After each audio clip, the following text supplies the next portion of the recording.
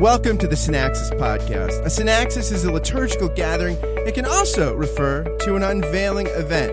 The Synaxis Podcast is a weekly gathering hosted by yours truly, Scott Jones, for the purpose of finding the life-giving, healing word of the gospel and the words of the weekly lectionary passages. Join myself and a guest each week as we explore the lectionary text together. This is the place for gospel-rich, grace-saturated, and a properly worldly lens on the week's lectionary passages, all in 25 minutes or less. My guest is Greg Strawbridge. He is the pastor of All Saints Church in Lancaster, Pennsylvania. He's authored and edited a number of books, including The Case for Covenant Communion and The Case for Covenantal Infant Baptism. He also runs wordmp3.com. Greg, welcome back to the podcast, my friend. Thank you again. So this is our first Sunday in Lent coming up. Ash Wednesday is this week, and then this is the first Sunday in Lent, and we start in the book of Genesis, chapter 2, verses 15 through 17, and then chapter 3, verses 1 through 7. We get a picture of of God putting Adam in the garden, and then we get a picture of the temptation and fall of our first ancient foreparents. Yes.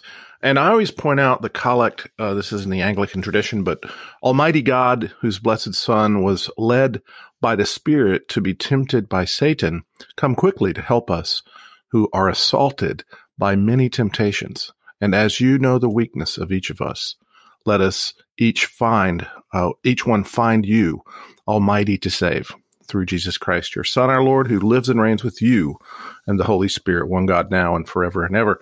Because that collect brings together the whole point. And as I was reading this, preparing this morning, I was thinking, okay, now why are we reading this passage out of Genesis?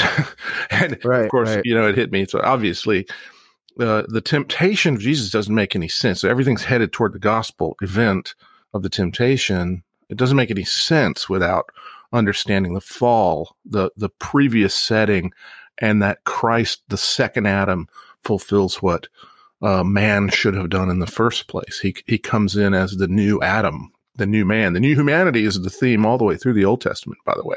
And then you get finally to Christ, and he does the job. He's the true Israel. He's the new Adam. Yeah, and what I find interesting here, too, is the way that the tragedy unfolds, right? Like, they're not supposed to eat of the tree of the knowledge of good and evil. And Eve says, we're not supposed to eat of it. We're not even supposed to touch it, right? So, like, it's interesting that in her mind, God already starts to seem stricter, more tyrannical, curbing them in more. It's interesting how she puts this sort of adds a prohibitive step that's not there. It may be that, but I think that there's another way to think about it. I think the one way to do it is to say, did Eve get the command from God or from Adam? Right. So maybe Adam also added the prohibition or something. Yes, and it might have been that Adam was seeking to protect her in that. So I'm not sure that's a totally negative thing that's going on there. It may be, I'm not sure, but it may be a reflective of Adam's leadership over Eve. Certainly we know that when we read in Romans, the account of sin entering the world, it's through one man's sin. I think that's pretty plain. So it may very well be that that's what's going on there. That's something worthy of exploration, I think. Perhaps the fall is the most important aspect of it. And what we see in the fall is, of course, the response is, it was the woman who leads her husband to partake. But I would read that as Adam was fully responsible. That's why, again, later in the Bible, it'll say one man's sin, or that they broke, that Adam broke covenant, says Hosea. There's a variation on what that means, but I take it to mean it's the Adamic covenant. Adam broke covenant, but he brought with him his wife. So you can tell I'm not a total egalitarian on this point, but I do think that when you see it, it illustrates all of the aspects of humanity in that there's a fall through the lack of the responsibility of the husband. That's a very common reality today. I think in my marriage counseling experience, that's the normative thing, the abdication of the husband. And there's the blame shifting of the husband to say, well, it was the woman thou gavest me, and so forth. So I really do think that there's a ton of things in here, but on the gospel point, their eyes were opened, and they knew they were naked, and then they covered themselves with fig leaves. Yeah. The archetypal kind of way of covering up yourself and shame is right there. You know, and that idea, they heard and they hid, right? So now hearing the presence of God is something that's terrifying. It's shame inducing. You know, the other thing I think is interesting, like a couple other parallels, like N.T. Wright and some other people have said that maybe the disciples at Emmaus Road are a man and a woman, and if it is a man and a woman, it's interesting because you have this sort of reversal of the garden in the Emmaus story in Luke 24, because you have this, their eyes will be open, right? Like, and you'll know God. And actually what happened is they didn't know God, you know, but here with the Emmaus story, God comes upon them, like God comes upon them in the garden and reverses that. And they see Jesus, and didn't our hearts burn within us as he opened up the scripture? So this is kind of, the other thing I think that the other literary allusion here is interesting is when she says she looks at the tree, it was a delight to the eyes. I think of Lot looking over at Sodom and Gomorrah, and it said, oh, that land looked great. It looked like to him like the garden of God. Yeah. And there's something about these allusions that are interesting. Yeah.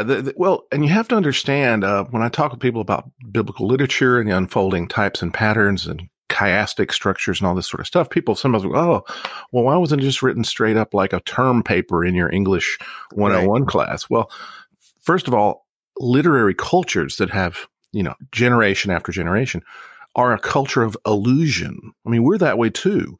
We can say a line out of Shakespeare and everybody knows what we're talking about, but they're much more so because they're an oral culture, not a true literature culture with reading and writing. Very few people in the ancient world could read, but even fewer could write. Charlemagne in the 800s could read, but he couldn't write. That's just the normal way it worked until you get Gutenberg and the Protestant Reformation, which I think pushed along literacy quite a bit. And I'm happy for literacy, by the way. But in order to get back into the mindset of people, especially in the Old Testament period, we have to understand how they worked. And so this literary allusion is just the common freight of any kind of interaction. So you'll find glimpses of this story over and over and over again, just like you find Exodus patterns. I was making this point last week when we were talking about the Transfiguration. The last words that are said in the Transfiguration is Moses and Elijah are talking with Jesus about his departure. But the word departure in Greek is exodus.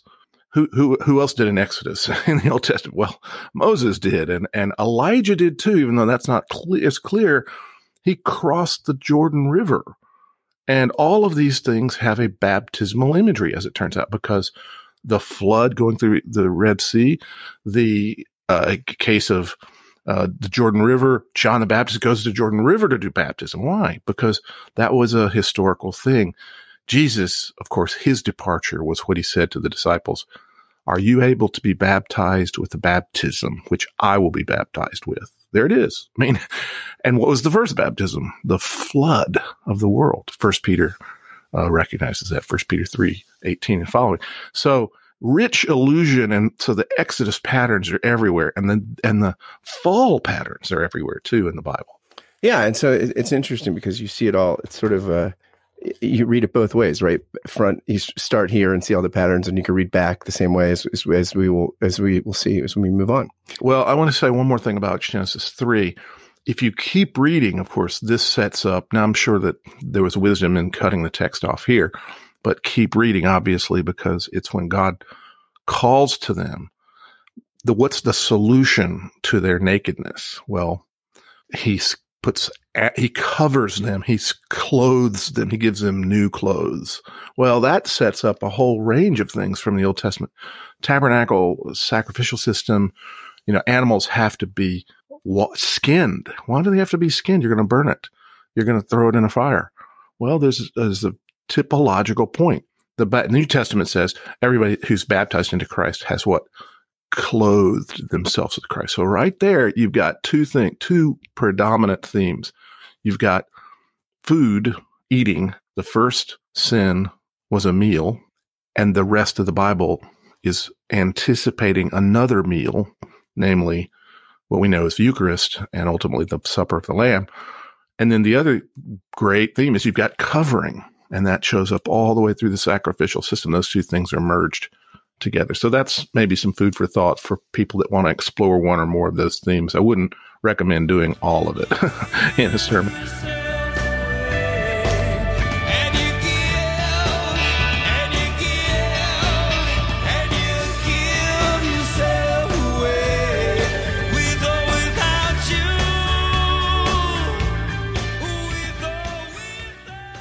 So on to our epistle reading, which comes from Romans, the 5th chapter, verses 12 through 19. Here we have this sort of, again, connected to the fall story, that sin came into the world through one man, and death through sin, and then it is undone through another, a second Adam. And so we have this sort of parallel between the first and second Adam, and one who led people into sin and into the fall, and one who leads us out of that. Like, again, a new Exodus. He leads us, Christ is the second Adam, leads us out into the promised land. I refer you to my previous comments. Exactly. Cite yourself. You cite yourself. Like I prophesied on this one, right? No. But the man's responsibility here should be highlighted. One man. It's very specific. And then death to all the world. Now, Paul is dealing with the law issues, under Torah issues through this. So he's like, oh, the law was in, before the world had law, there was sin and that kind of discussion. Good luck preaching that if you're trying to preach that. But the free gift is not like the trespass. Now, this is a really important allusion here. So we're talking about allusion a moment ago. This is Isaiah 53. The gift, the one trespass, brought about through one man. He's going to say, justification for all, one man's disobedience were made. So the one man's obedience, the many will be righteous. Where do you get language of justify, many, obedience? It's Isaiah 53, just like in Philippians chapter 2, when it says, he humbled himself even to the point of death on the cross. He was obedient to death. Well, that's the suffering servant. He is obedient to death. Isaiah 53, suffering servant. There's a lot of biblical allusion there, especially this, the many. Where do you get the many from? That's language. That's a quotation, basically a citation. I would say a reference, allusion for sure, back to Isaiah 53. So I think there's a lot going on there that we could harvest in parallel to that.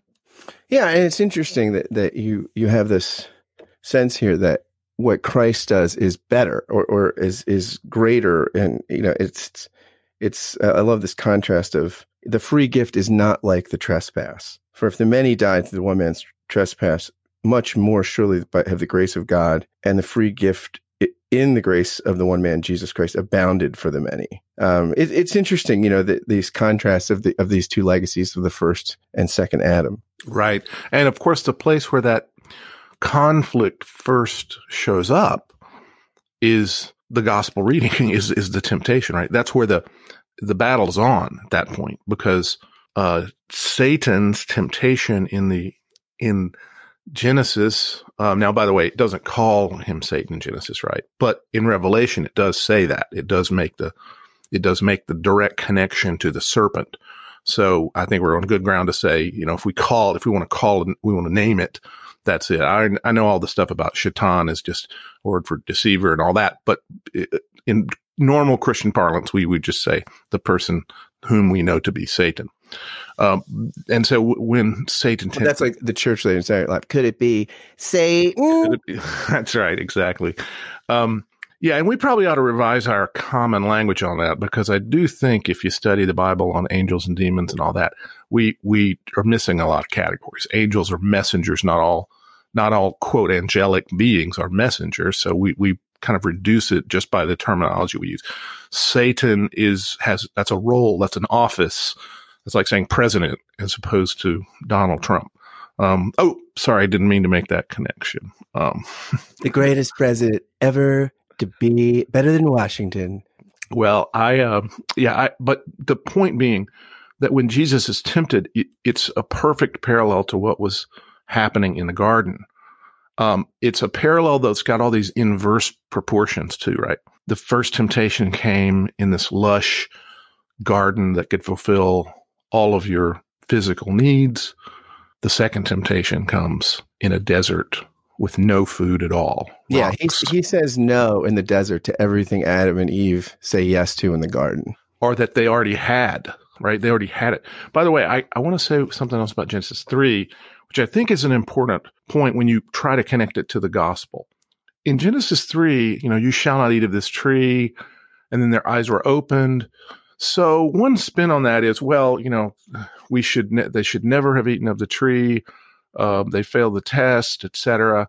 They were under a covenant of works. In my somewhat Presbyterian tradition, that's been the teaching. A covenant of works. They were supposed to earn their relationship with God. That is totally wrong, in my opinion.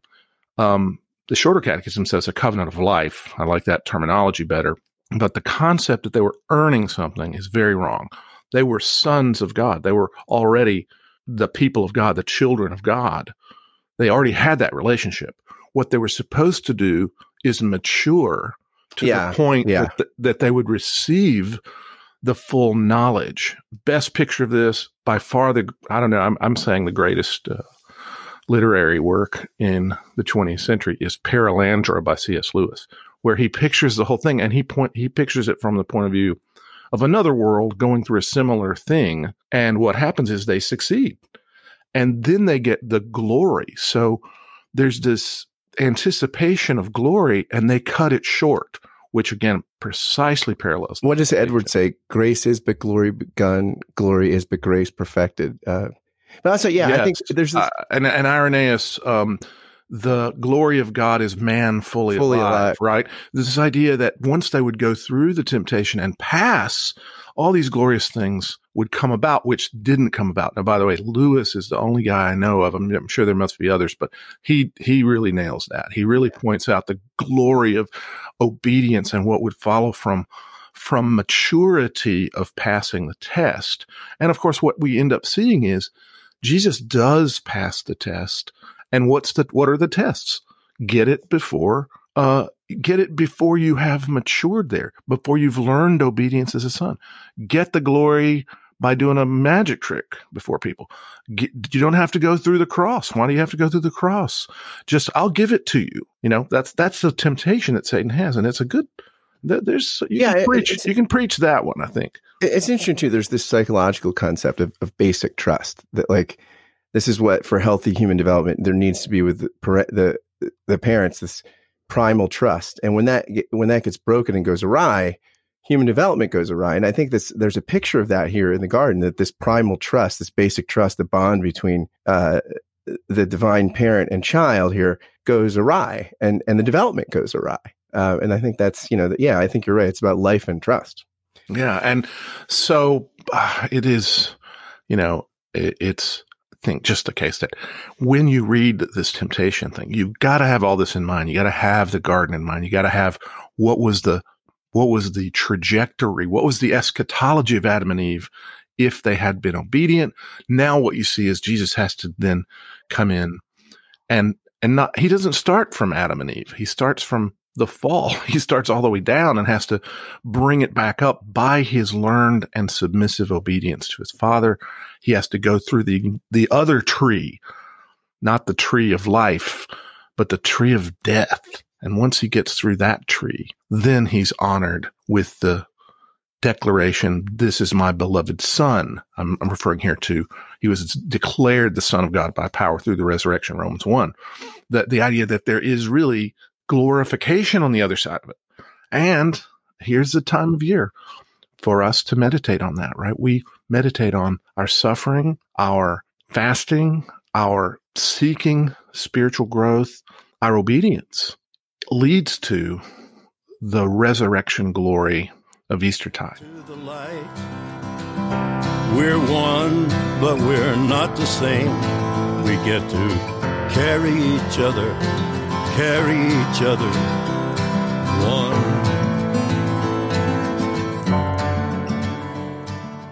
on to the gospel reading, Matthew 4, the temptation, as we talked about here, where Jesus is driven into the wilderness by the Spirit. It's interesting. Henri Nouwen wrote a book about the temptations for Christian leaders called In the Name of Jesus. And he labels these temptations, first, the temptation to be relevant, turn the stones to bread. I'm good on that one. I'm totally irrelevant. The second one is to be we have 1045 medieval worship. That's I love it. Not traditional, not contemporary, medieval. The second he sees is the temptation to be spectacular, and the third is the temptation to be powerful. And all these things, it's interesting. Jesus resists the temptation by the Spirit and the Word. He's sustained in the Spirit and calls on the Word, and that is the way he sort of rebuffs the tempter here in the wilderness. Why do you say he's sustained in the Spirit? Well, because the Spirit takes him there, and I think that he was led, descends upon him and never leaves. Right, and it descends upon Jesus. That's true. I wasn't denying it. I just wondered what your thought was, because it almost seems like there's a kind of loneliness here that is highlighted. Now, I don't want to get into Trinitarian incarnational stuff and try to work that out, with a razor blade or something. But it almost seems like the emphasis is Jesus is all alone. Jesus has nothing. There's no angels showing up before the end of this process, right? He doesn't get any help. He doesn't have anything. Again, Perelandra is a great example of this. The man and the woman are separated, and they both have to go through their separate temptations. And the man he's kind of isolated, basically. And it goes, anyway, great story. But I don't know. I think it's probably the case that Jesus is depending on the Spirit. I think that's probably true, but I think it bears consideration, like, to what extent does Jesus or maybe you could say he obeys the Spirit, or he follows the Spirit, and he's the Scripture. He also remembers his baptism. The baptismal identity here is, he's calling back to, he was the beloved Son of God before this, and then he is led into the wilderness. It's interesting. Dale Bruner's commentary on Matthew, he's got this great couple great sentences on this. He says, the form the satanic voice assumes in addressing disciples is something like this: how can you claim to be the child of God when you're struggling with big problems instead of victorious over them? Get rid of your problems, turn your stones into bread, and then we can believe you're in a strong relation with God. The devil will let Christians be satisfied with Christ, the church, other Christians, and themselves only when all these are visibly transformed realities, clearly miraculous, radiant, obviously making it, men and women aglow. The issue is sharp and clear. Either we believe the voice of baptism, you are the Son of God, or we believe the other voice, you are the Son of God, when you can prove it by signs. Yeah, it reminds me, just a couple of days ago, I have a daughter in college, and she wrote a paper on Flannery O'Connor, the novelist and story writer, and it's the title of it, and we read it together on Sunday afternoon, my wife and I, and it was like, wow, that's amazing that our daughter wrote this, because it's a really good paper. But it's called Flannery O'Connor and the Gospel of the Broken Body. And I won't read the whole paper, but I'll read a line, because I think it touches on this.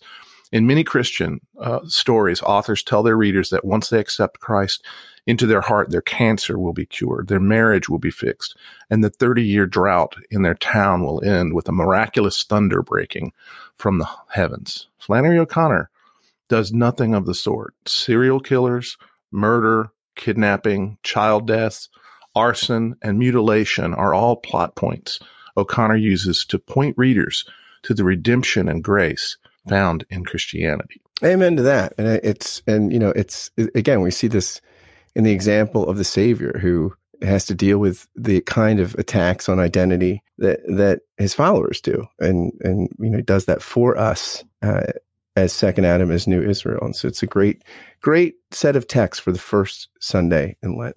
Thanks for doing this, Greg. Thank you.